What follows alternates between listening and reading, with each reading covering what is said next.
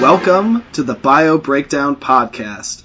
On this podcast, we break down interviews with researchers, authors, and professionals in order to make them more accessible and digestible for everyday people. I'm your host, Chris Banity. As usual, I'm joined by my co-host, Randall. Hello, everyone. And my producer, Max. This week, we're going to be speaking with a friend of mine, Chase Gilbert, who is an ichthyologist who specializes in geometric morphometrics. Chase, welcome to the party. Thank you. Thanks for having me.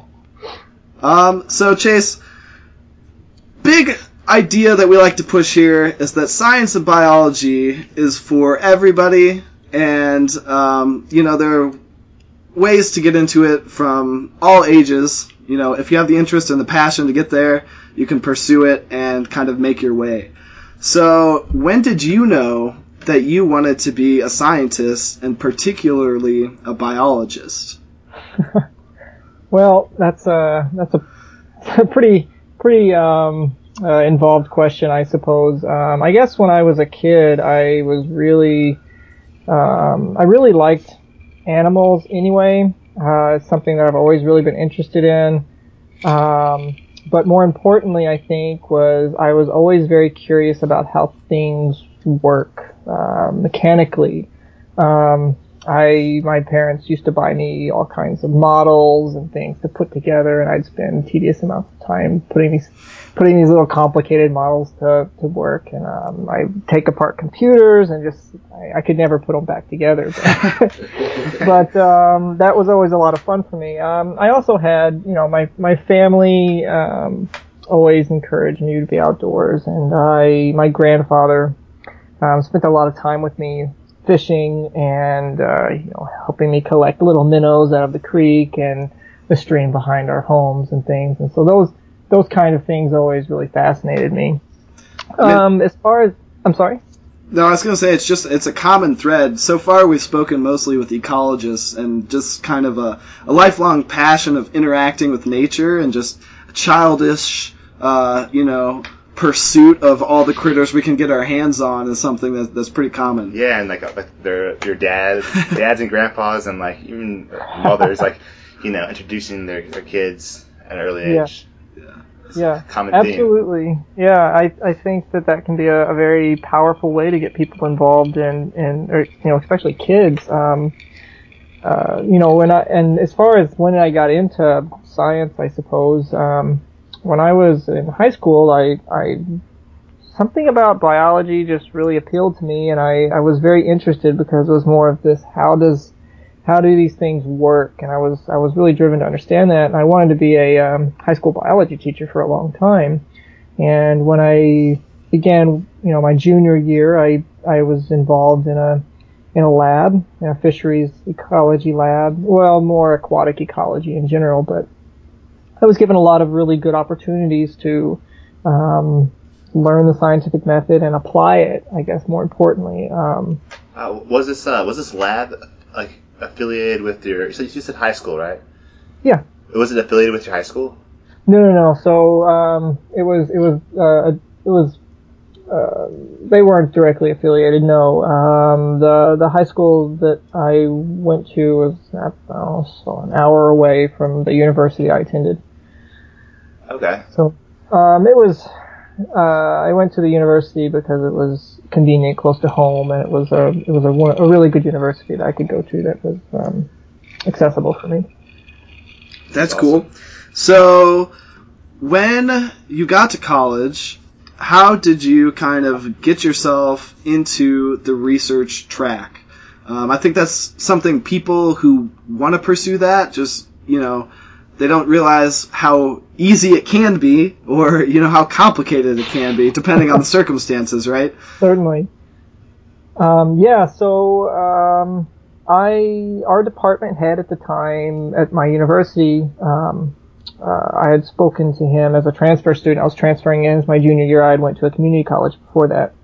And I had spoken to him about my interest in, wanting to get involved in some lab work and have that experience. And he encouraged me to talk to my undergraduate my future undergraduate mentor.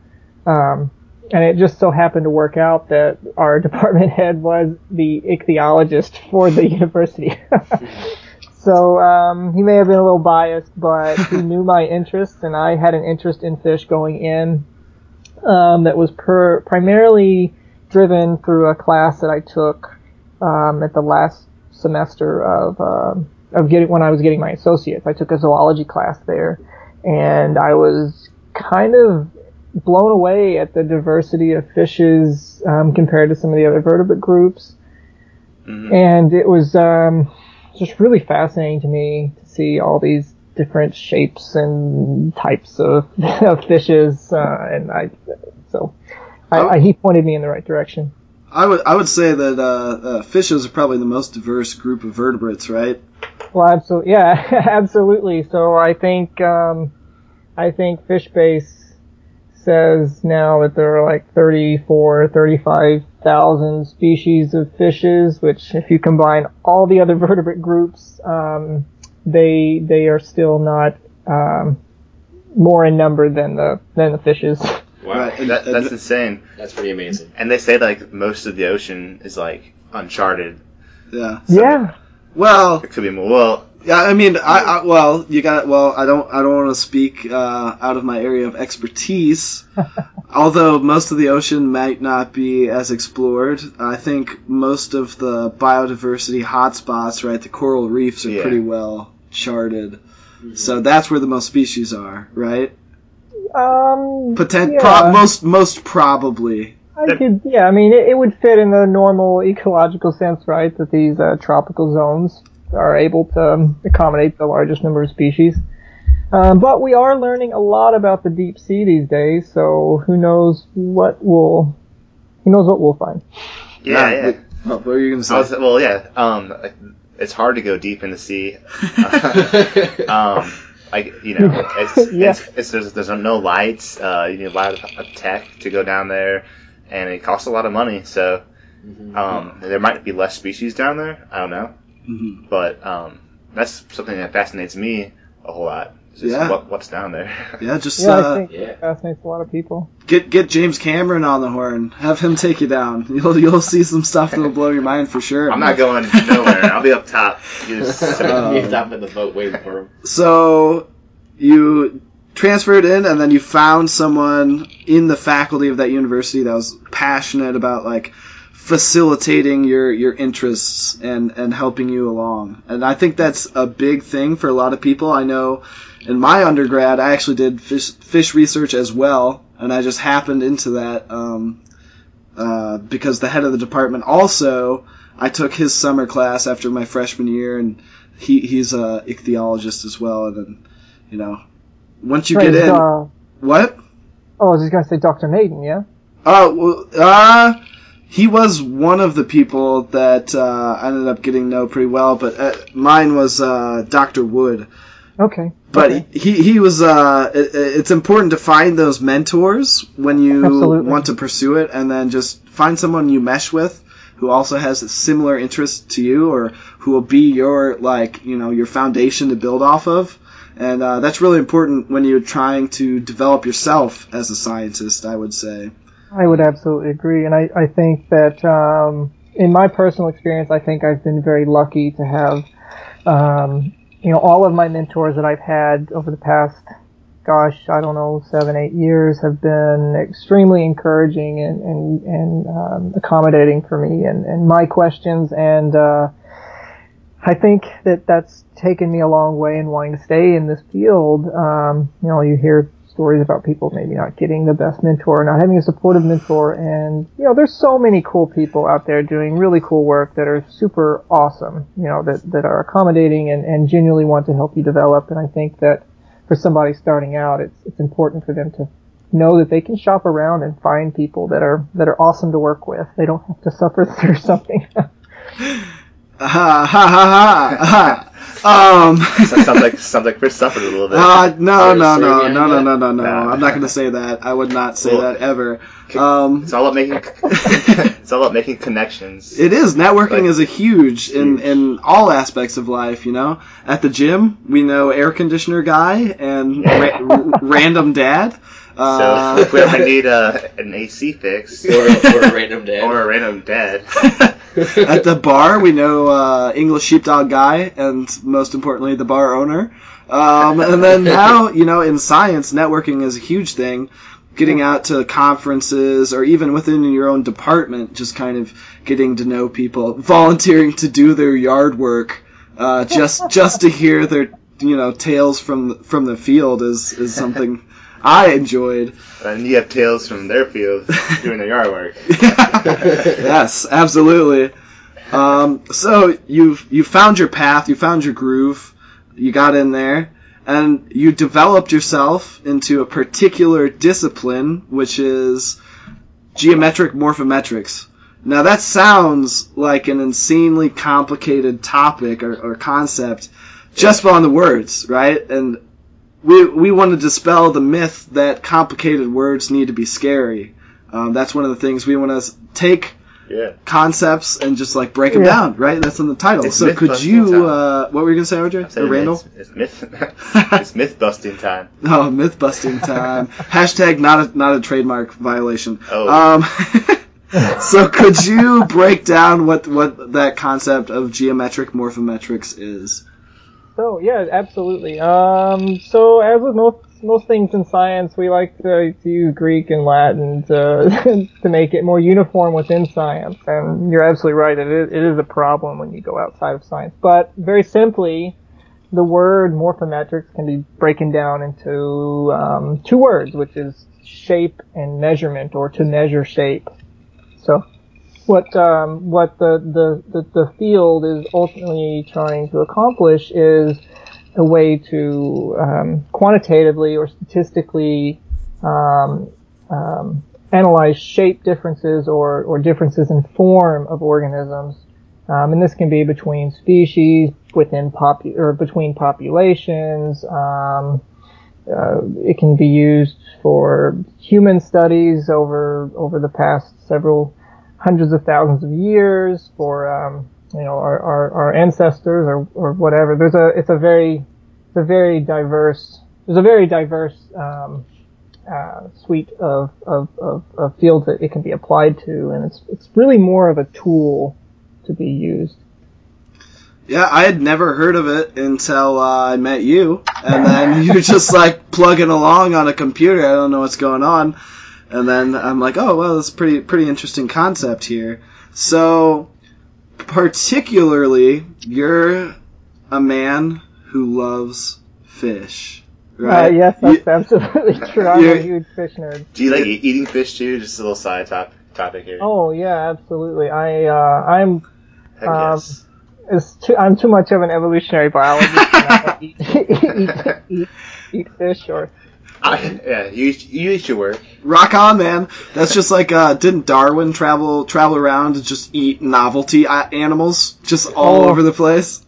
I can't say for certain, but I know that they dined on tortoises in the Galapagos. I know one of my research mentors said that when he was in graduate school, they had like a party, and everyone had to bring a dish made out of their study organisms. Oh man! Jeez. And so it's like, oh, this is a fresh roadkill, or the guys are studying deer. They come out in deer season, find their deer season. Somebody, it might be studying fire ants. You throw those babies in a frying pan and cook them up. They're not spicy enough. Yeah, I work in a restaurant, and we just got camel burgers in. Are you serious? Yes. I'm gonna have to head up there. No, we're not selling them. We got a sample. Okay. Of these camel burgers. Are they good?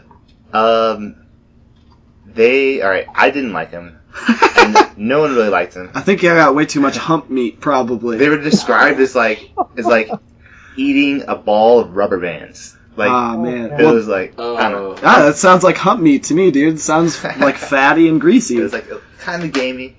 Oh, dude. You guys, well, it's impossible. Not my cup of tea. It's impossible, but you need to get some wildebeest or eland. That's the way to go.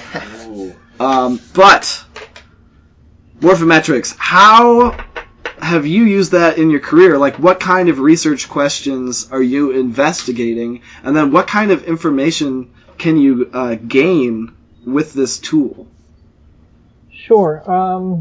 So the kinds of questions that I am generally interested in are, how does the environment, or how do differences in ecological parameters influence the form and function or the shape of populations of species or populations of animals.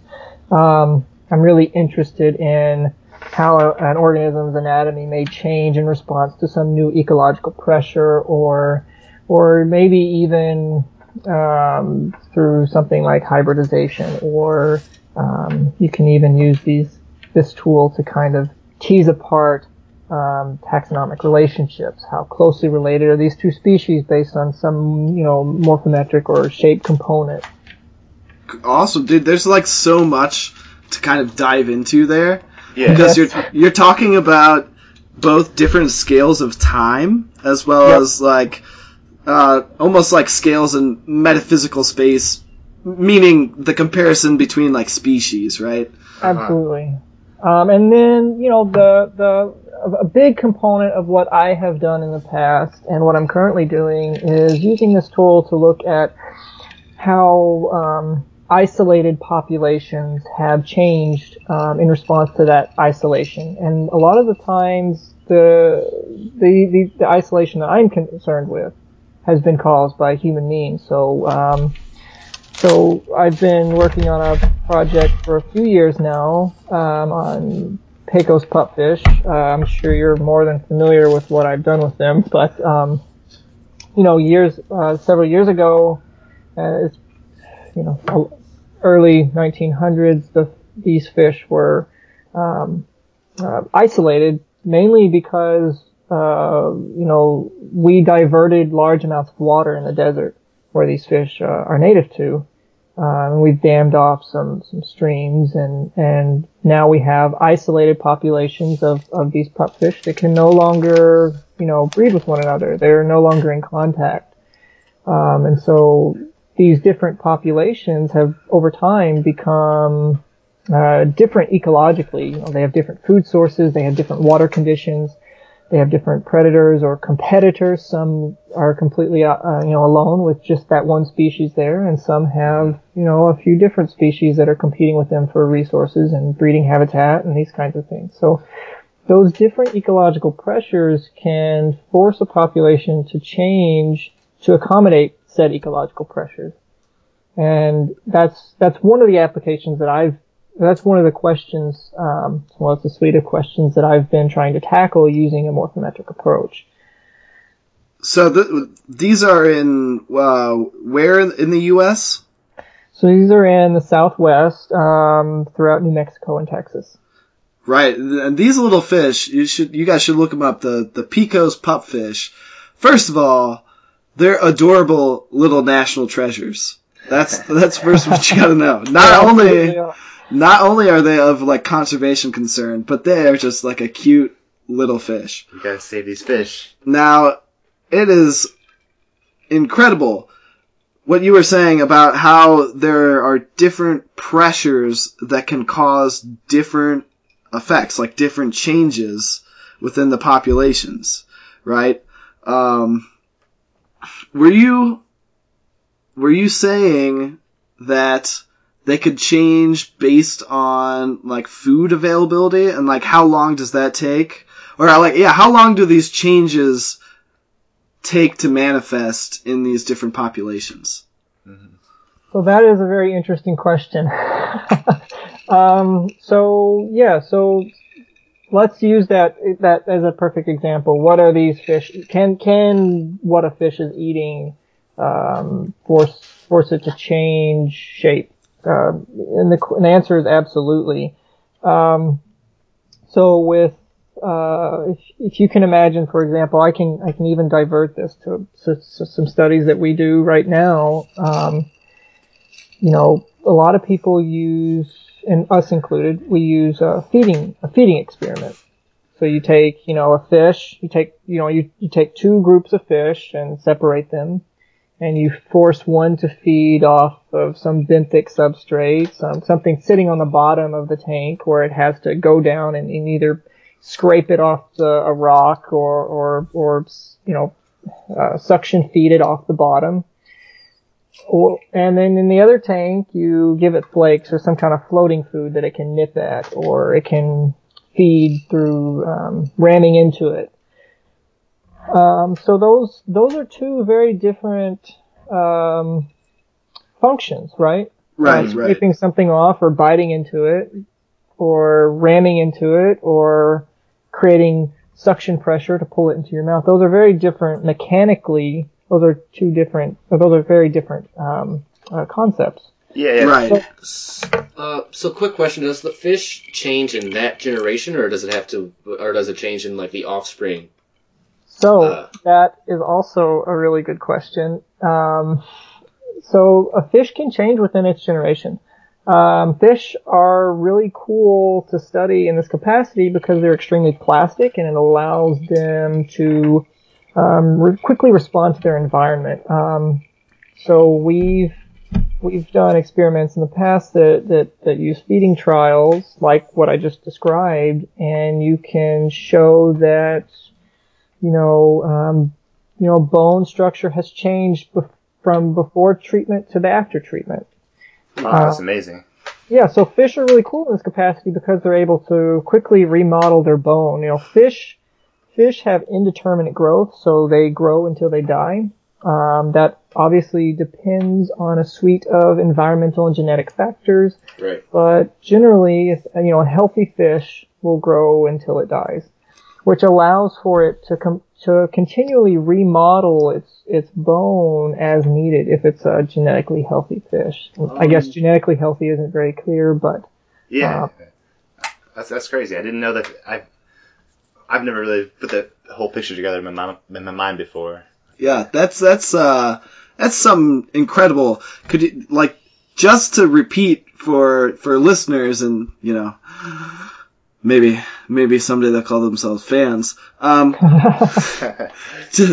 was sarcasm, 100%. I want everybody to know that fish can change their form, like the form as in how, for example, their jaw could be configured based on bone structure in their own lifetime based on what kinds of food are available and how they have to use their jaw to feed. Right? Yes. That's incredible. I want to make it completely clear, though. You're not going to see something like a pupfish, right? Change its mouth to look like a seahorse, right? Yeah. That takes millions of years of evolution. Yeah. We're talking about small changes that tend to accommodate that lifestyle more easily, and those little changes are prime candidates for being picked up using morphometrics. Wow. Just curious, what's the typical life span of this fish? I don't remember right off the top of my head. If I had to guesstimate, I would think about 2-3 years. But, I don't, that is a guess. Right off the top of my head. I don't know if any long-term life history studies have been done on Pecos pupfish. I know some people have kept them in the aquariums for several years, but fish tend to live longer in aquariums than they do in their habitat. Yeah, where there's actual predators. All right, here's a question I have. Do you think that these fish in general evolve faster and adapt to their environment quicker because they can change this fast? Is that are you saying do you think there's more variation in species because they can change? Is that what you're saying? Yeah. So just yeah, exactly. Just evolve quicker and adapt to new environments faster and just that's why there's more species of fish, possibly? Like, do you think that's a stretch? I mean, it could certainly contribute. You know, we're talking about millions of years worth of evolution here, and these small little changes, you know, will accumulate in populations over time. That's like the textbook definition of evolution, I suppose. Yeah. But so yeah, I suppose it could contribute to it, and I'm certain that it does. But again, we're talking about massive time periods here, and we're talking about, I mean, it's the ocean, right? It's a massive, complex series of connected habitats. And when we want to talk about, you know, speciation, I think it's important to discuss something like ecological niches or things that can be exploited. There's all these different kinds of systems that can be exploited. Fish, another, you know, reason that fish, I think, have, you know, been able to become so diverse is they haven't been as heavily influenced by these, you know, large-scale terrestrial phenomenons over the past, you know, several millions of years. So I think that's probably certainly contributed to their diversity. With that being said, you know, North America is a really great example because you can see fish diversity decrease drastically once you hit the boundary of the last glaciation. You know, northern United States, northern all of North America, the northern half of it has fewer species than the south, and that's a prime candidate for why. Yeah. What could you use as an example as for like terrestrial phenomenon that influences land dwelling species as opposed to aquatic species? Well, the first thing that came to mind was probably the big asteroid, right? Yeah. It wiped out a lot of terrestrial species, kind of reshaped the reptile mammal dominance, and so you know, fish were a little less susceptible to that because of the ocean. But it would be ignorant of me to say that they weren't affected by something like that. Just not as greatly as. Right. Definitely not as large reptiles roaming around the continents. Yeah. Right. I don't know, Chris, what are your thoughts? You're a biologist too. Oh, I'm a biologist. Well, you know, I have long since left the realm of fishes. Although I will always have a passion for fishes. One thing that I wanted to bring up, which I think would be like fascinating for people to learn about, is last week we had a good friend of mine, Kyle Maiden, who's an aquarium hobbyist, and we kind of discussed the intersection of biology and ecology with a hobby. And, you know, that is keeping fish. Well, you have another biology-centric hobby yourself, and that is clearing and staining specimens. Now, the first time I encountered anything like that, I think I was in the Toronto Science Museum. It was either I don't know if that's the official title. It was the Science Museum in Toronto. It could be anything from the Royal Science Museum of Canada to Toronto Science Museum. I don't know. I was young. But I saw they had, in a window that was lit up, they had jars of specimens and their bones were dyed different colors. Could you kind of explain what clearing and staining specimens is, and then what kind of practical use is there to doing that? Sure. So clearing and staining, at least in the anatomical sense, there are several different, as I'm sure you know, there are several different things that you can stain in an organism, right? We've been messing with different ways to better and understand and visualize structures in organisms for a very long time.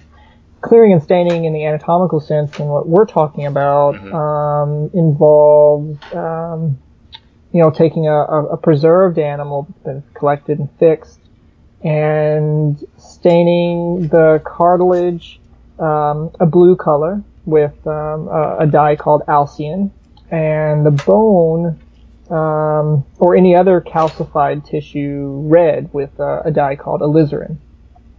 Alizarin. It's alizarin red, yeah. Oh yeah, I was gonna say alizarin red. It sounds like a RPG item. Yeah, it might be in somebody's game or something. So yeah, you stain bone red and cartilage blue, and throughout the process, you're also clearing the animal with an enzyme called trypsin.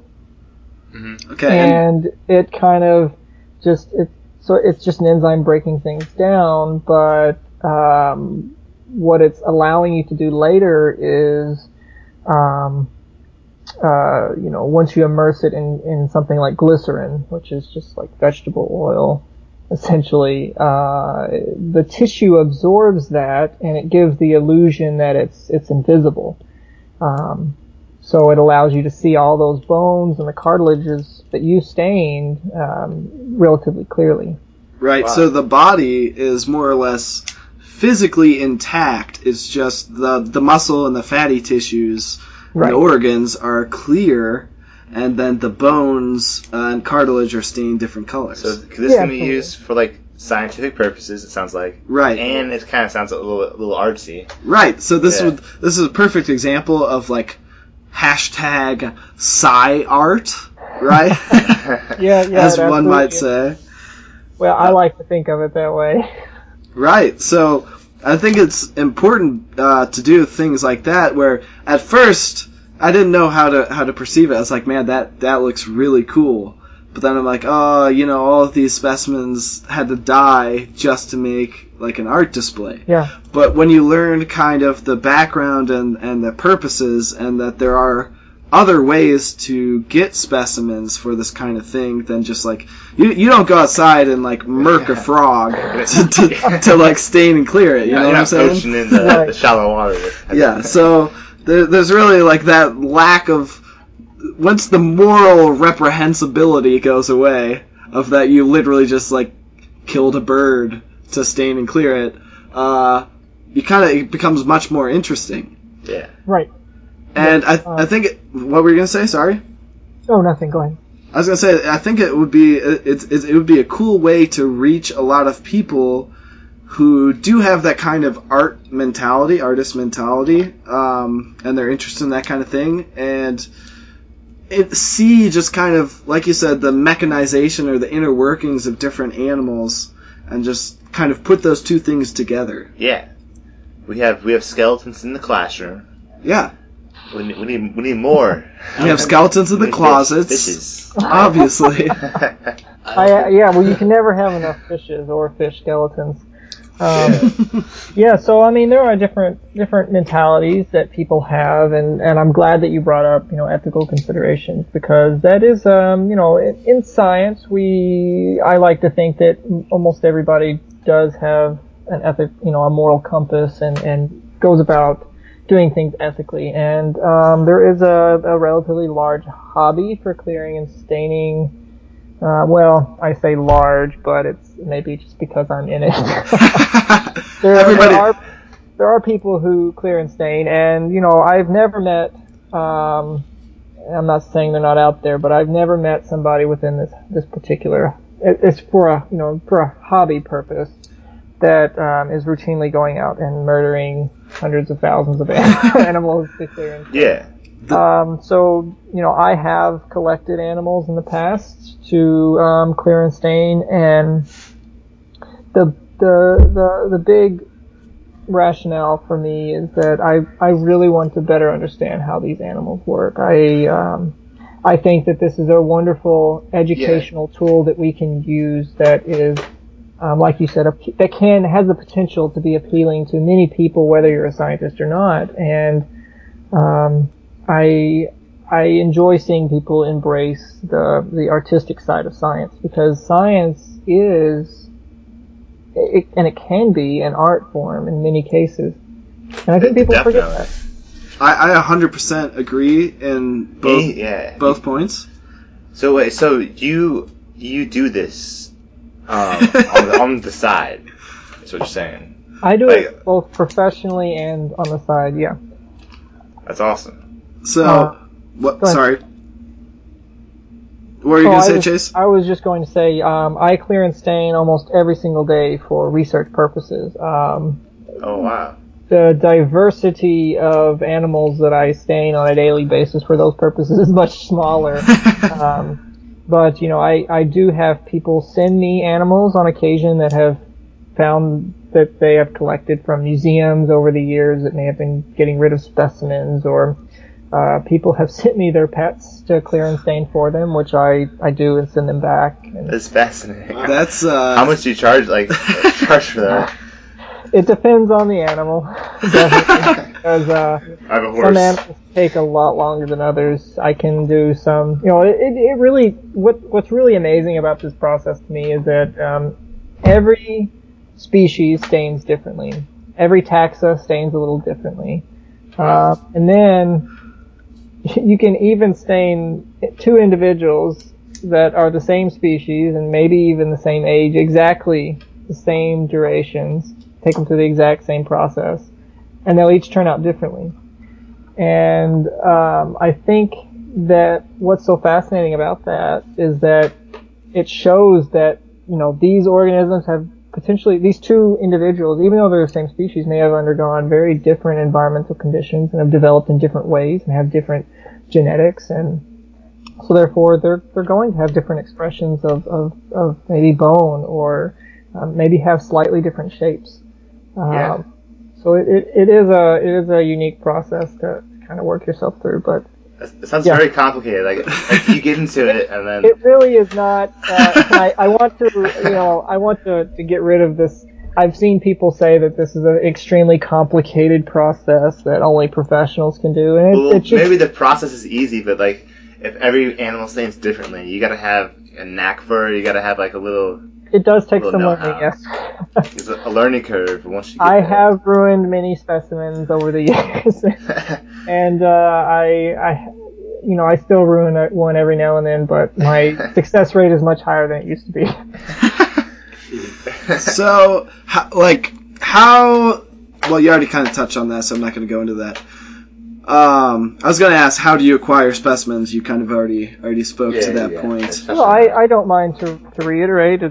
So I acquire specimens in a few different ways. Many of the specimens we have for research purposes here in our labs, and we're using them to understand development or understand how anatomy changes.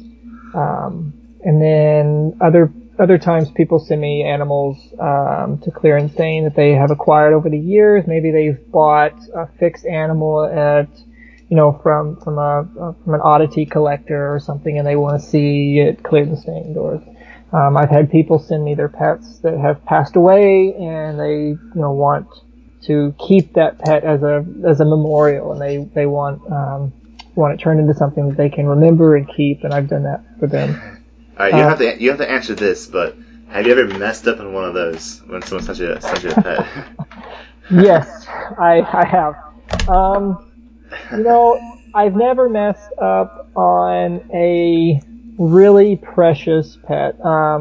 Anytime I receive an animal, I let the person know that there is a risk to this, because a lot of times when I receive an animal, it may either be on ice or it may have been fixed, and I don't know how it was fixed. Yeah. I've had animals sent to me in the past that were not formalin fixed, and so the importance of fixing something in formalin first is that the formalin will link all the proteins together and it'll keep the animal relatively stable during this process. It's a pretty rough process on the organism's tissues. You're breaking down proteins and you're staining it and you're putting it in acids and things. And to have the animal prepared to undergo that process is very important. But I've received animals in the past that, I don't know what I'm getting. I've received animals that have been on ice and the ice melted halfway through, so there's tissue rotting, right? So when I get the animal, it's a little mushy. A little funky. That makes it, a little funky too, yeah, sure. And it makes it a little bit difficult to work with. In those cases, you just have to let the person know that there is a risk involved. Yeah. And anytime I have a project going in that capacity, I always limit to how many I do. I try to take my time and, slowly go through it. Yeah. You're not pushing out like one a day, like. No. Yeah, I mean, More animals. I did a large chameleon for somebody recently that was a family pet, and it was it took me about a month to do it from start to finish, and I kind of forced myself to go down this route of selling photographs instead of specimens because I don't want to create a culture where we're just pumping out dead animals all the time. My goal is to create, you can immortalize a specimen in a photograph, and that's kind of where I try to push people into going rather than sending me large amounts of dead animals because I am ethically minded, and I don't particularly like killing things unless I have to. Yeah. Especially, and what I really want to discourage is people going out in the wild and finding this, beautiful snake or something and then killing it and sending it to me. I do not want that culture or that business at all. I mean, selling a photograph that I spend 7 days putting together, from taking the photographs to stacking the images to organizing everything and cleaning it up and editing it, I think is a good way to immortalize a specimen and allow anybody to appreciate it, whether you're a scientist or whether you're a teacher or whether you're a steel worker or whether you're an electrician or whomever. Really, I think that making these things as a piece of art can allow many people to appreciate it. I mean, that's one of the main reasons I wanted to have you on and speak about that, because first of all, I think it's something that a lot of people don't know about. But more importantly, I think it can reach a lot of people who, would think it's cool, and that might spur an interest in science. And then most importantly, I know you go about it the right way. Yeah. Like you're not, like you said, you're not looking to just pump out dead animals. You actually do put in the craftsmanship and the time to make sure that you're doing things well for the people you do it, as well as, you respect the specimens that you're staining and working with. You don't want people out there, chopping the head off a snake and then sending you the pieces. And this white horns of a rhino. Let's go. Yeah. Yeah, well, I certainly appreciate that. No, it's 100% true.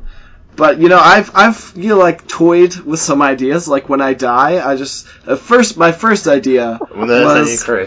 first idea was, just fly me up to the Yukon and push my body out of a helicopter, and I'm sure bears will eat me. My second idea was somehow, I hope my family loves me enough to put in the extra money, to get me to South Africa and just drop me in Kruger and let the lions and hyenas fight over my body. Maybe I can squeeze you in there. Maybe they can send you an arm or something, and you can stain that. And you can just be like, this was one of my good friend's arms. Yeah. And I swear to God, if you sell that, I will haunt you. I'll put it on my mantle. It's just sticking out straight. Yeah, just middle finger and everything. Like, if you sell me, automatically the fist will just change into middle finger. Automatically, if you sell me. You have it on audio record now. Okay, I will take that as a binding contract. Yeah. That's crazy. So you do this. You do this. So how can I reach your services if I were to send you my cat? We have a lot of cats here. Don't say that. That sounds really bad. No. We have a surplus of cats. How could I reach? That's not what he's talking about. We'll actually just send you them alive. We have a crazy cat lady that lives Does here. Selena need a boyfriend? No. She actually, so just to clarify for anybody listening, Selena is our cat that we adopted. She kind of bosses, she's the boss around here, just so he doesn't think he's trying to pawn off my daughter or something. Well, she is my daughter. But no, there's actually a male cat that's been skulking around outside that has howled at her in the past. Which I think that she kind of likes it, but I'm kind of the protective cat dad. And I like his style. Yeah. I mean, I'm not one for what? I'm not one for telling other people what to do, but Selena, we're not playing cat matchmaker here, okay? That's not my goal. I got a lot of cats. You can just bring this cat over and then. Well, you've got too many cats already. Whichever of our cat Selena likes best. Yeah. Apparently, I've started a bidding war between a feral street cat and many house cats. And let me tell you, Selena's probably going to like the feral man better. That's just how it is. We have cats in here. So we have how many cats, Max? Do we have in this house? I think we're at 4 right now. So no. We have 5. Is it? Oh, it is 5. Wait, no, it's not. It's 4. They don't even know how many cats they have. We think we have 5, but 2 of them were on. If you know what Reddit is. Yes, these are celebrity cats. That tells Selena. RL. Oh yeah. Say that again. The front page of RL. Reddit's the 5th or 6th most visited website in the United States. Yeah. And our cat got how many upvotes? How many views in like 10 hours? I forget how many views, but Katsu was on the very top. He was the very top one on RL. I upvoted that. I got a text at like 11 o'clock at night. It was like, "Can you upvote a picture of my cat?" And I was like, "What?" He was like, "Yeah, it's on top of r/all. I want to keep it there." So, of course, it had like 70,000 upvotes. Not just people that. Isn't it doing a very good blep? Yes. Yeah, it's doing a great blep. And that cat's mom was on the top 10. Yeah. So we have some cats. Yeah, these are internet. These are celebrity cats. Yeah, we're gonna charge you money. Is what we're saying. You can look at the genealogy of these cats and just see how many of them are in just incredible internet prestige. Their genes are really good. So if you want to bring Selena over. I don't know.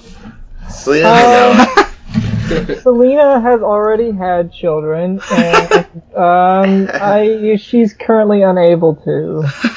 That is all the better.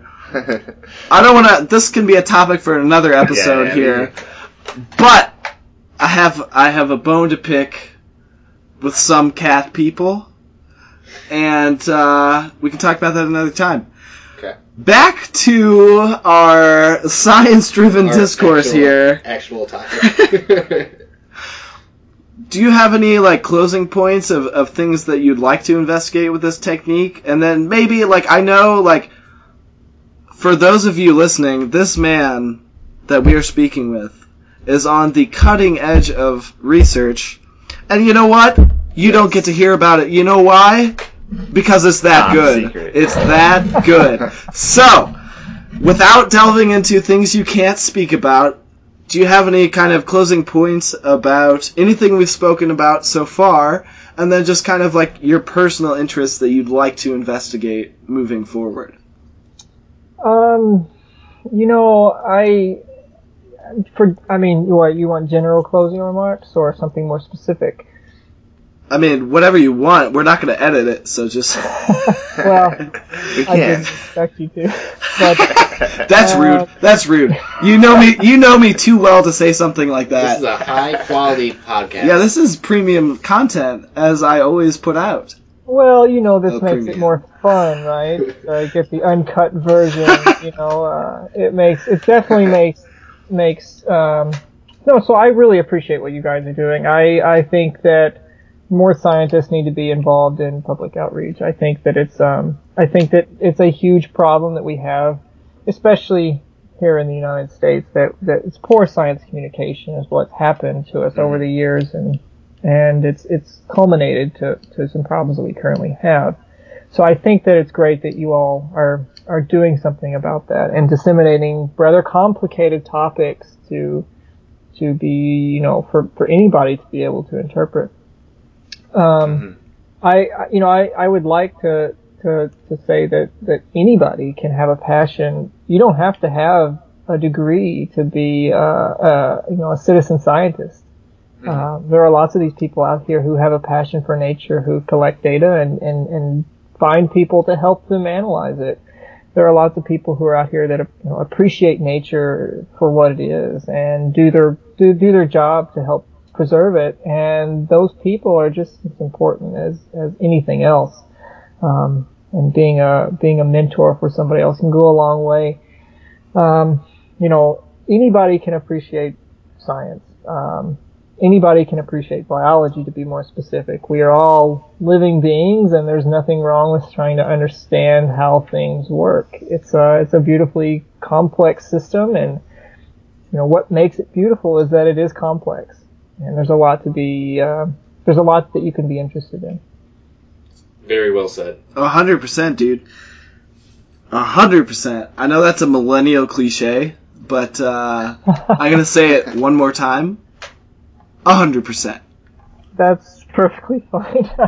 No, I mean, I guess, you mentioned some things that I can't talk about everything that we're doing, but we do have some really cool things coming out hopefully over the next few months. I've got a few things cooking that are close to being near the end that I crossing my fingers and everything, hoping everything goes well.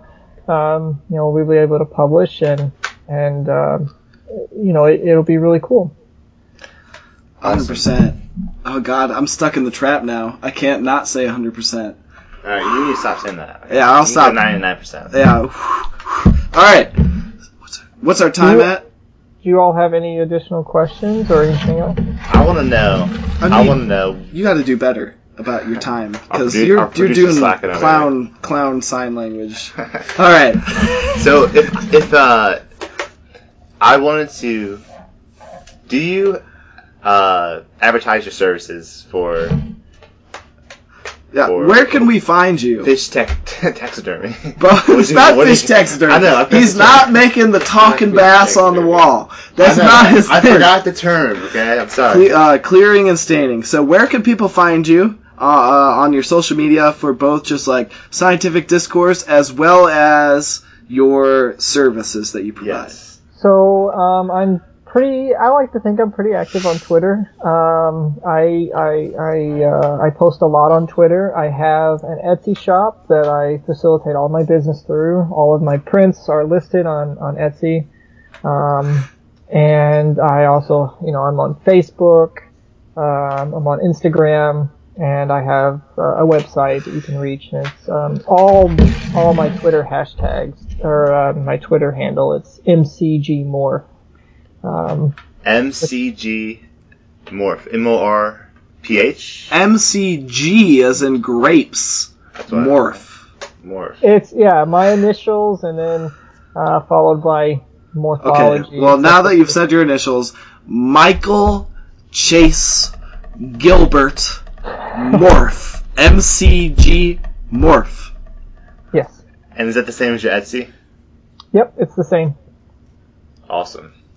Well, I'm really pretty jazzed that we had you on here this evening. I think we had a great conversation. I think we covered pretty much all the topics. I think people are going to be pretty psyched to learn about this. And I'm not going to say I think one more time. But we will have you back on. Yeah. We want updates. To talk about. What were you saying? We have more. This is a very deep topic. Yeah. I think we just touched the tip of the iceberg, So that's true. I mean, we're about an hour in, and we haven't even talked about kind of deeper ecological ramifications of kind of changes over time. So I think you'd be a perfect person to speak about that with. I would be absolutely happy to, and maybe I can make a better plug for climate change. That kind of too. Because that is a huge factor that I have to consider when looking at these kinds of questions that I have. So, yeah, dude. Well, I just want to really, really thank you for coming on. It was a great time. Thank you for having me. I'm glad I got to speak with you again. It's been a while. I also want to shout out to my crew here, my co-host Randall. Good times. My producer Max. Heyo. the logo designer. This is the first time we're going to drop the plug for our new logo designer. Yeah. Rusty McDonald, the man is a wizard. Look him up. As well as the man upstairs, the man with the computer, Justin McDonald. Well, I hope everyone enjoyed this podcast. If you did, please rate and review us on whatever platform you found us on. Maybe even subscribe. I don't know where your passion lies. If you didn't enjoy us, politely let us know. I'd love to hear about it. Constructive criticism is always welcome.